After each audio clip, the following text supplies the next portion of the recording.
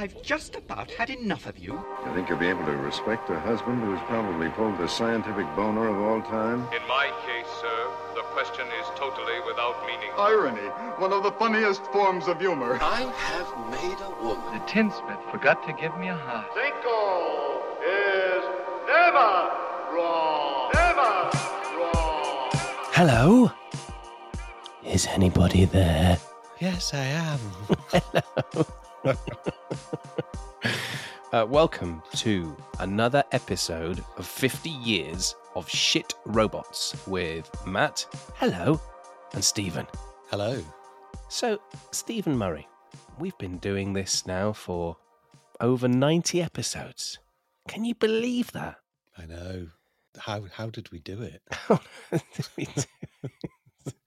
I today downloaded a new podcast app that I'm going to start using, and I would like to recommend it because it's really easy to use and there's lots of nice features, and it's called Good Pods. Oh, okay.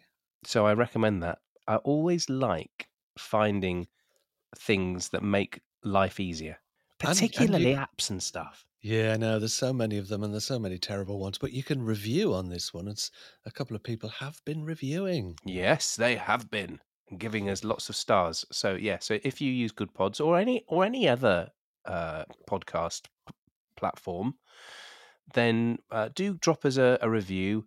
Just hit the old 5 stars if you wouldn't mind. If you'd be so kind. You can download, and review. Yes. One other quick thing I'd like to say as well, is that I've just read the most brilliant book. It's called Machines Like Me by Ian McEwan. I think it came out maybe in 2022.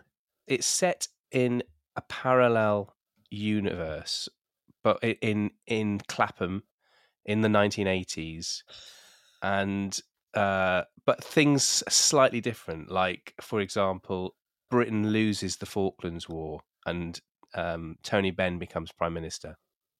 There are those little things that are happening in the background, but it's essentially about a world in which you can buy sort of living robots that will sort of become your companions or housekeepers or whatever.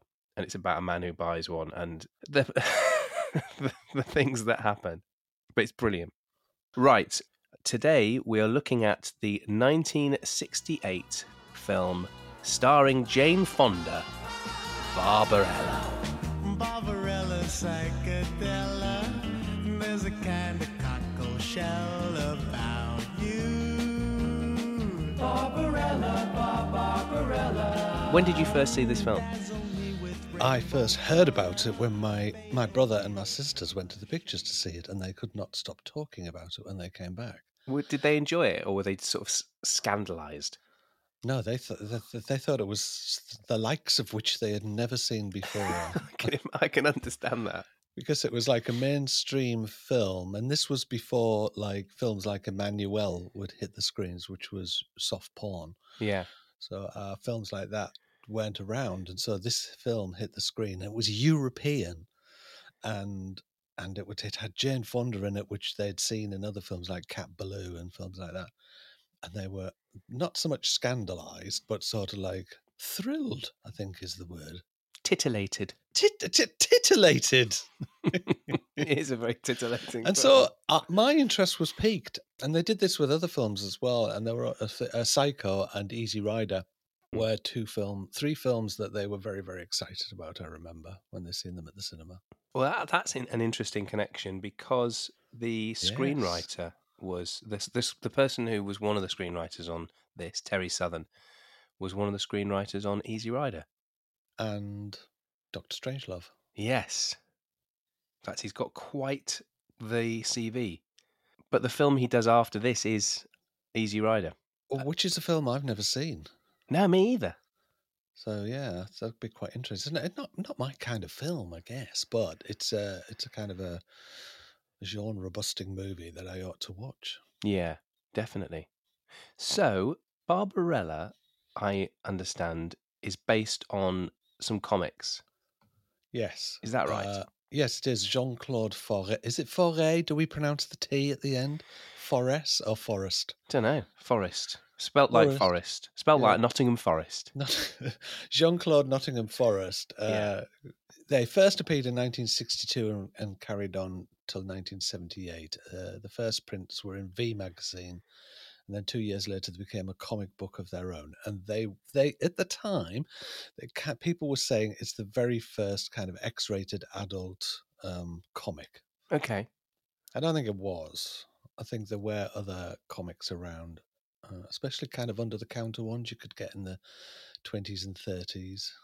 So does Barbarella the film, does it span lots of comics, or is it the first few comics? Or I think it's the first few comics, and it's quite faithful. Okay. I mean, the film does have a comic booky sort of vibe going on, doesn't it? The whole thing looks like it's set inside a lava lamp. Yes, it does. Which is quite odd because the company that restarted making lava lamps was called Matmos. Right, which is something that it exists within the film, isn't it? Yes, it exists within the movie. Tell me, what is that horrible thing under the floor? That is the Matmos, my child. The Matmos? Well, see, the whole city is built over a lake. It's a very curious lake. Composed, like you and I, of living energy, but energy in liquid form. And it watches us. It is magnetic, and being positively charged, it feeds on negative psychic vibrations. What you would call evil. The rights to the comic series were snapped up by the producer, Dino De La... I've listened to a couple of podcasts and things, and nobody's got his name right. Dino De Laurentiis. Is that right? He was an Italian big movie mogul. He loved his films. He even built a studio outside of Rome, which became, I think it was Studio Cinecittà. No, it was Cinecitta. Cinecittà? Cinecittà. Cinecittà, you and I. Oh, no, that's in there now. So he loved films, and he was a great producer of a great many films. And I reckon there is a film that he's produced that everybody will have heard of. Yes. Things like Conan the Barbarian, Blue Velvet, 3 Days of the Condor, right up to Evil Dead 2. He was quite shrewd as well, because he would hold films back if he knew there were other films coming out that were very similar. So he held a film back called the Valici Papers, because he knew that it would get more people to go and see it on the back of The Godfather, which came out a little bit later. Okay. So he was very shrewd. Yeah. He also was responsible for one of my favourite films as a kid.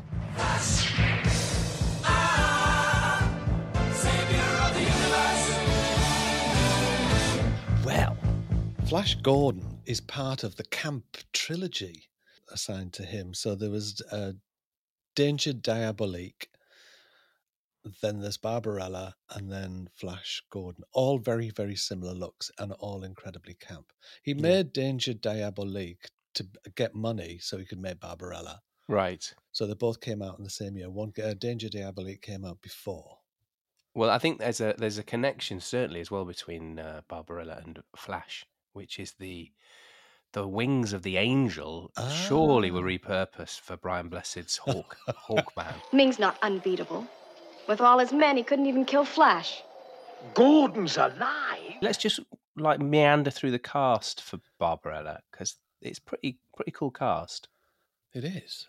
So there's Jane Fonda, who is at this point married to the director, Roger Vadim. Is that right? Yeah. And she's joined by John Philip Law. Pygar. Yes, who plays the angel. Anita Pallenberg is... She's the Black Queen. I think she was going out with Keith Richards at this point. Yeah. And she was credited as being the muse of the Rolling Stones. Yeah. And I think that she also went out with Brian Jones from the Rolling Stones as well. So she was going to say Brian Blessed then. Brian Blessed. So so Anita Pallenberg's in it. Milo O'Shea is in this film, who plays Duran Duran, which is where they got their name from. Where the band Duran Duran got their name from. Yeah. Yeah. Marcel Marceau, he plays Professor Ping. Professor Ping, and I'm so gutted that he spoke in this. When I found out that he was in it, I really thought that they would just do him in just the character would be miming all the time. Yeah, in but he fact, was dubbed. He does speak in another film. Does he? What's that one? It's called Silent Movie. It's a Mel Brooks film. The whole That's film right. is silent. Yes, and apart it's all from him. cards. And they go up to him, and on a cue card comes up and says, "Would you like to be in our movie? It's called Silent Film." And he just looks at the screen and goes, "No." One of my other favourite actors is in this as well, David Hemmings. And what an outfit! What an outfit he's wearing. Again, I'm sure that outfit shows up in Flash. It reminded me a little bit of, there's a line in another film that we've looked at called Sex Kittens Go to College, where one of the characters comments on another's dress, says, "Oh, nice dress, what there is of it." I love that line. It reminded me a bit of that. But just while we're on David Hemmings, can we just push the David Hemmings door open a fraction and peek inside? Because I found something really interesting about him. Oh, go on. Which is that he was, as a child, he worked a lot with Benjamin Britten because Hemmings had this sort of beautiful soprano voice. Oh, wow. And he formed a close friendship with Benjamin Britten. And he was in quite a few things. He was in The Turn of the Screw, for which Hemmings and Benjamin Britten kind of created the role of Miles. So they had a very sort of obviously a very fruitful sort of working relationship. It was apparently very innocent relationship, although it's said that Britten was sort of infatuated with David Hemmings. But there's a really sort of sad end to it, which is where it says Benjamin Britten's interest in David Hemmings came to a very abrupt end the moment his voice broke. And the shallowness of the creative mind. And he says that David Hemmings' voice broke during a performance. He was singing the aria Marlowe during a performance of The Taming of the Shrew in Paris in 1956. It says Britten was furious, waved Hemmings away, and never had any further contact with him. Really? Yes. So I thought was that's brutal, isn't it? Isn't it? Yeah. But that's what happens when you have a muse. You have a muse for one reason. And as soon as that muse says no, or as soon as that muse ceases to be what you want it to be, they're gone. Yeah. But it really reminded me there's a lovely scene in The Simpsons where Homer has a really angelic voice as a child, and there's a moment where he's performing and his voice breaks from this angelic soprano voice and becomes the sort of Homer voice that we know. Oh, bless.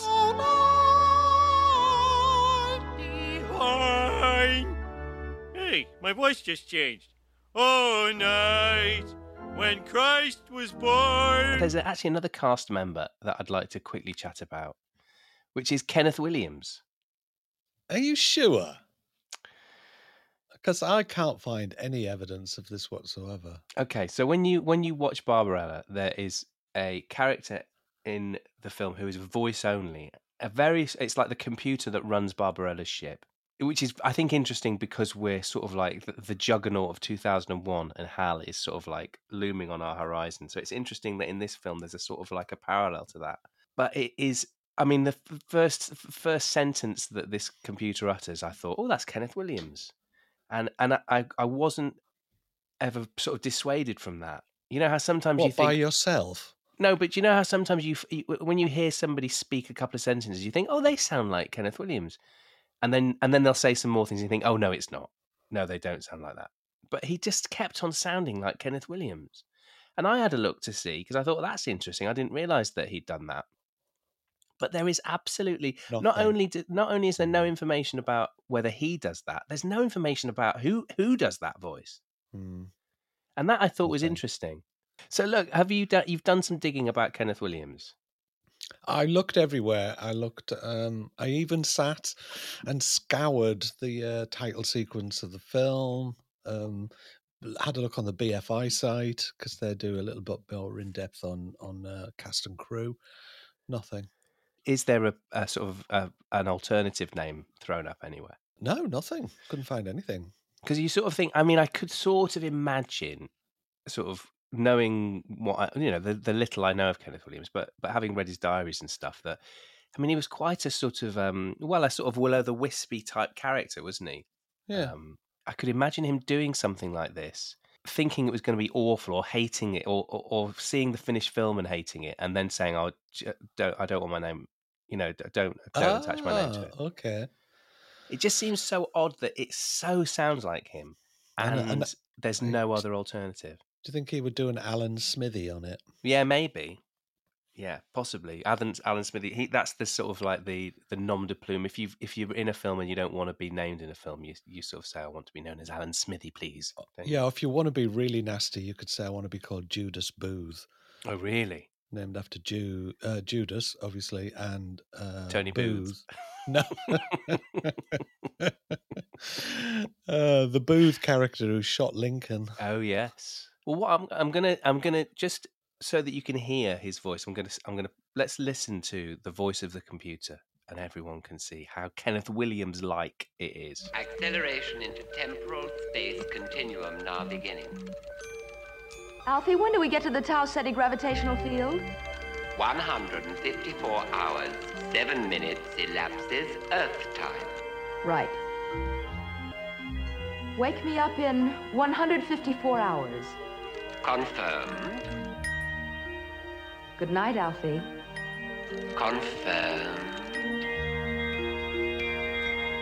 Let's have a quick wander through the story, which is that Barbarella is a space adventurer, and she has been sent to the Tau Ceti planetary system by Earth's president to retrieve a character called Durand, who has invented the positronic ray, which the Earth president fears will cause mass destruction.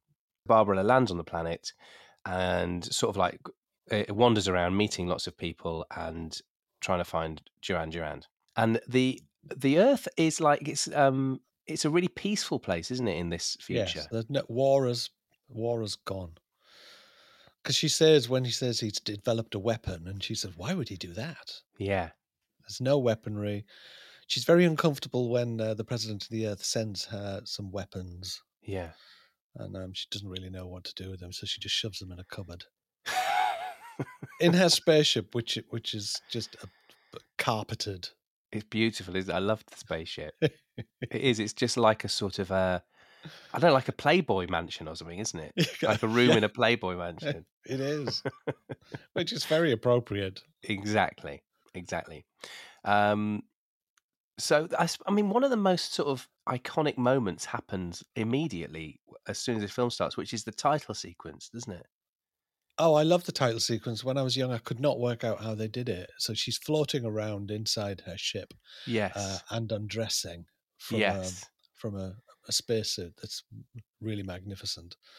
And it all comes apart wonderfully, and she's flinging the bits all over. And it's not until she takes the helmet off and it rolls and she kicks it, and I thought, oh, she's on a giant piece of perspex. Yeah. I had no idea how that was done until you told me. It's lovely, isn't it? It's really brilliant. I love all of that stuff as well. That sort of practical effect thing. I think that's brilliant. And it's really effective. It is very effective. It looks really good. And then all of a sudden, she's completely naked. Yes. And then you realise that the director is her husband. Yes. And then you sort of think to yourself, good God, man, what are you doing? What on earth are you doing?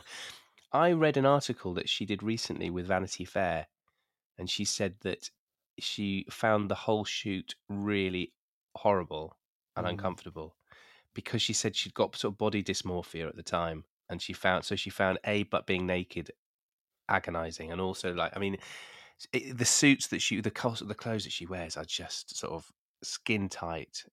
I mean, they're iconic, aren't they? But They don't Yeah, leave much they are to the amazing. imagination. She went through 3 phases in her life. She went through the sex kitten phase, and then she went through the radical phase, and then she went through the corporate phase. So there was 3 phases of Jane Fonda. And also, I suppose, like, the sex kitten phase is like when she's really young, isn't it? And it's very much seen through the male gaze, I suppose. Yeah, there's a lot of that in here, but she does. She still has her own agency throughout this. It's one of these.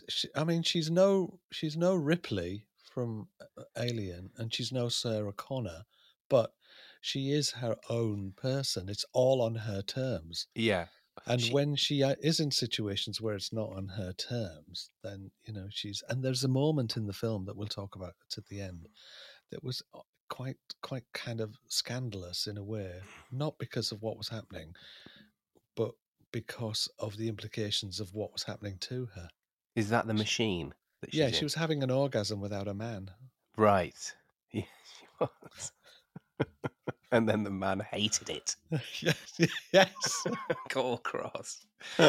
Okay, well, I suppose that the robots in this are twofold, aren't they? Because we've got AI in the form of Kenneth Williams.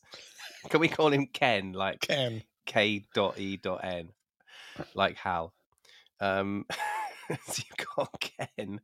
And you've also got sort of when Barbarella lands on this planet, she's like really kind and trusting and innocent, I suppose, isn't she?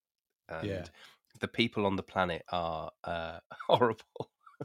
So the first people she encounters are some children who she sort of like thinks are all lovely, and then they kidnap her, chain her up, and then attack her with these sort of killer robot dolls, which have got these very sharp teeth, and they just gnash their teeth and move closer and closer to her as she's chained up. Well, they ladder her tight. They do. They draw blood, though, don't they? They do draw blood. Yeah, they do. So the robots appear very early. In fact, all the robots are done and dusted in the first 10 minutes, really, aren't they? Well, Matthew, are the Leathermen robots? Well, that's a good question. That is a very good question, yeah. So the Leathermen are the guards of the Black Queen. Yes, they're the guards of Sogo. The city. Yeah. And which is a portmanteau word from Sodom and Gomorrah. Okay. They've got big whips, big thick tentacle whips, and go around whipping people. Easy. And then and one of them is killed by Barbarella and her angel. What's the angel called? Pygar. Pygar, that's right. And it sort of explodes and there's nothing inside. Yeah, he sort of goes up like a cockroach. Yeah. So what do you think? Do you think that they're robots? Yeah, I think they are. Yeah. Okay. I used to think they were when I was a kid because they've got like it looks like a suit of samurai armor, but in leather. Yes, and aren't they called Leathermen? They're called Leathermen. Yeah. I'm getting a bit hot. Yeah. I mean, there's an awful lot of sort of bondage in this, isn't there? An awful lot. An awful lot. So Barbarella is saved from the killer robot dolls by, what's his name? He is the Catcher. The Catcher, that's right. Who is a sort of like a wild woodsman roaming the ice planet that they're on. Right. It's my favourite scene. I'm so grateful for what you've done, I hardly know how to begin to thank you. I'm positive I could get you some sort of recompense from my government. I mean, if there's anything you need or that I can do, please tell me. Well, you could let me make love to you. Make love, did you say? Yes. What do you mean? You don't even know my psychocardiogram. Eh? Well, on Earth, for centuries, people haven't made love unless their psychocardiogram readings were in perfect confluence. I know nothing of that. You ask me what you can do for me. He keeps saying, I know nothing about this. I know nothing about this. And he wants to have sex the old way. Yeah. He got this bear suit on, and then he takes the bear suit off, and he's literally just as hairy as a man as he is with his suit on. Yeah. And I just thought that was so funny. So this is because he saves Barbarella. Barbarella says, is there anything I can do for you? Yes. And he says, I'd want to make love to you. And so they do. And she's really sort of like skeptical of it. And then afterwards, I mean, he's absolutely blown her mind. Oh, hasn't he just? I felt very uncomfortable about all of that. That's quite interesting.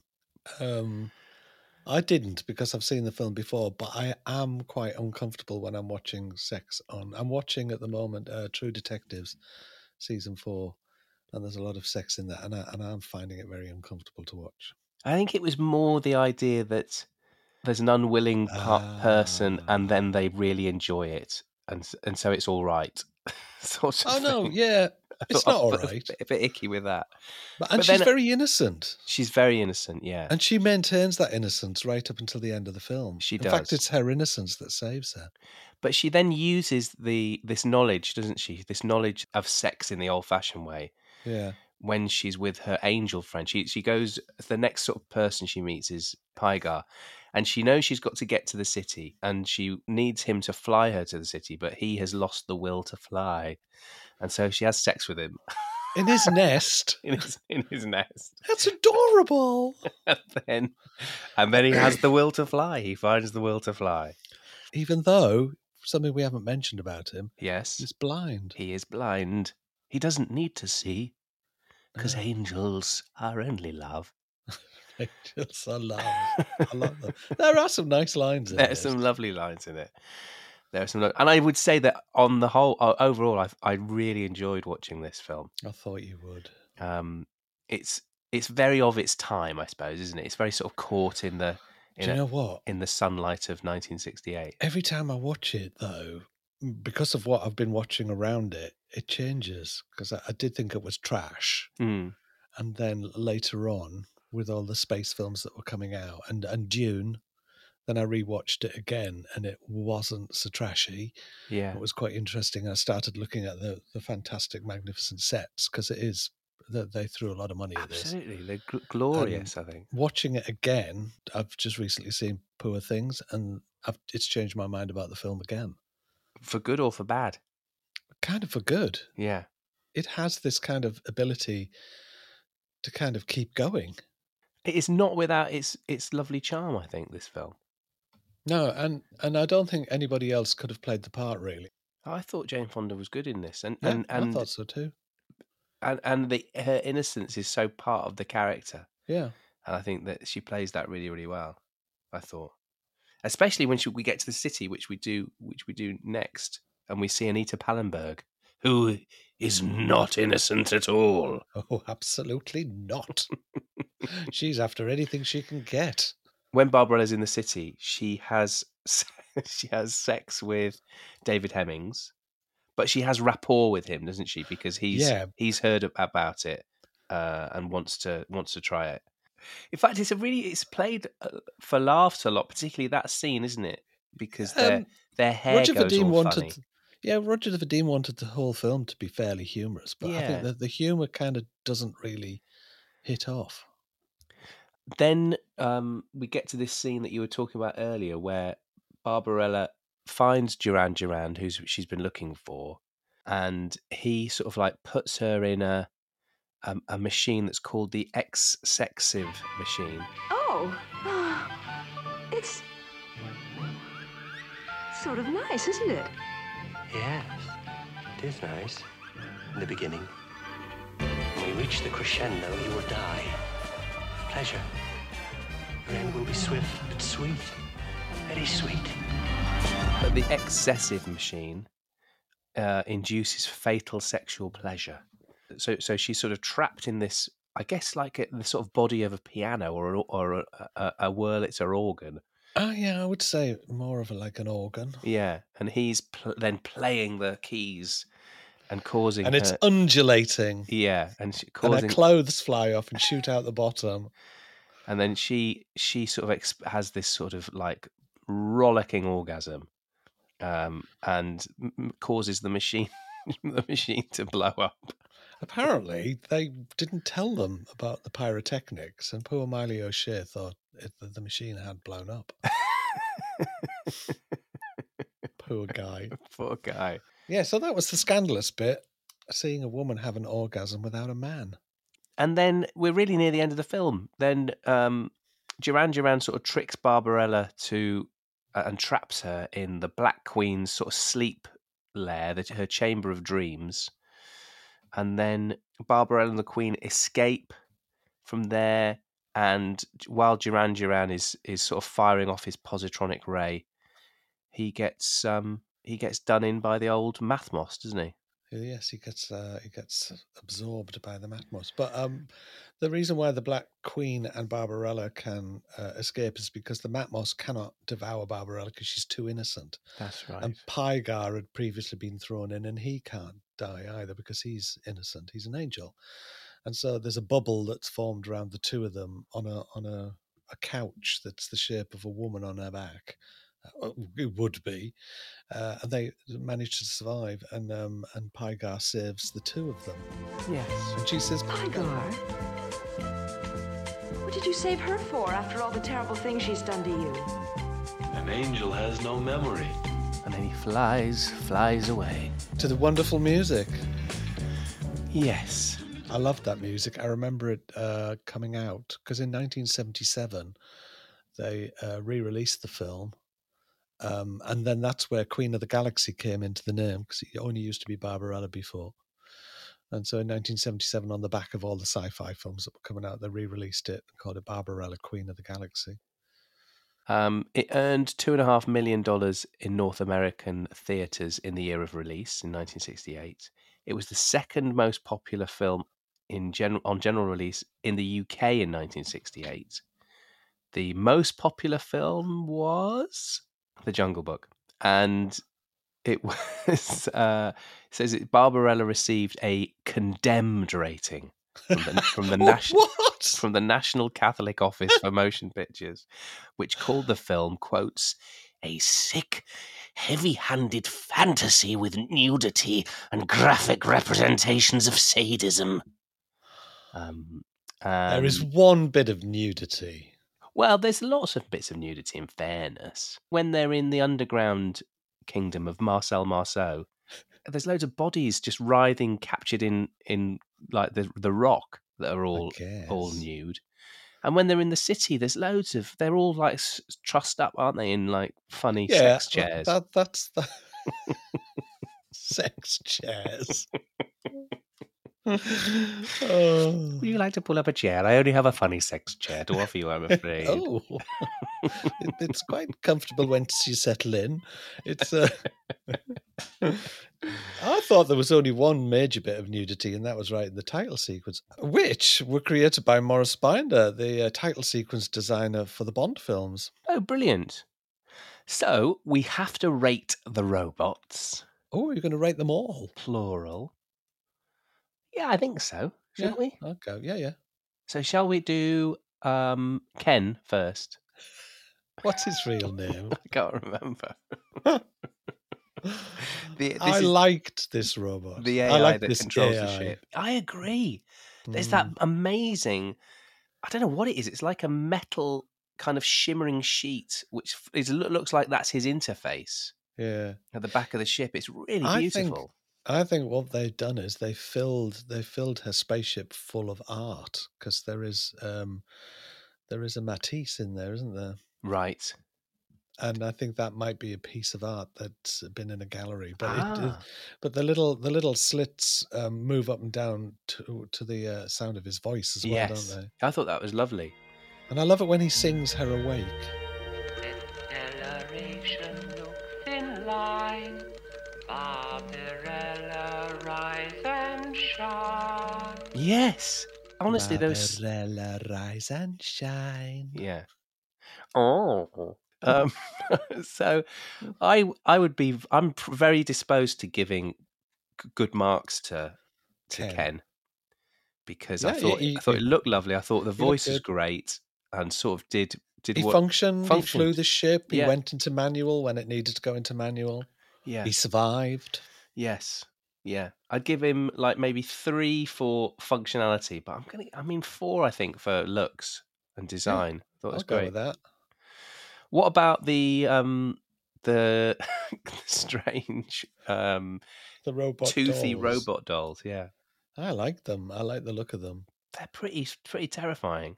They were terrible. It's one of the things that my sister used to talk about. They were horrible. Yeah. And there's always a thing about dolls, isn't there, that move? Yeah. I mean, they're sort of they're more Chucky than Chucky, aren't they? Oh yeah. Oh, yeah, they could give him a run for their money. I mean, his money, couldn't they? Yeah, they'd just savage him, I think. So what about looks then for the little dolls? I think the looks are great. 4. 4, yeah, okay. And fit for purposeness? Well, yeah, 2. 2, yeah, okay. Maybe don't quite cross the threshold. No, they were only in it for one scene, and they did their bit. They terrified the audience. They seem more mechanical as well, don't they? They seem Yeah. like they're sort of clockwork more than anything. Automaton. Yeah. What about then the leather men?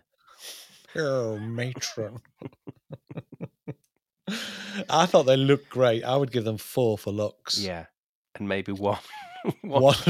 They were very easily defeated. Yeah. I mean, if they have this internal pressure that makes them explode, if if they bump into a corner of something, then no good. That is it. Yeah. Oh. So we have a not shit robot in Barbarella, which I'm pleased about, and it's unexpected. Yeah. Really unexpected. I think if I was to find out it wasn't Kenneth Williams, then I might downgrade it.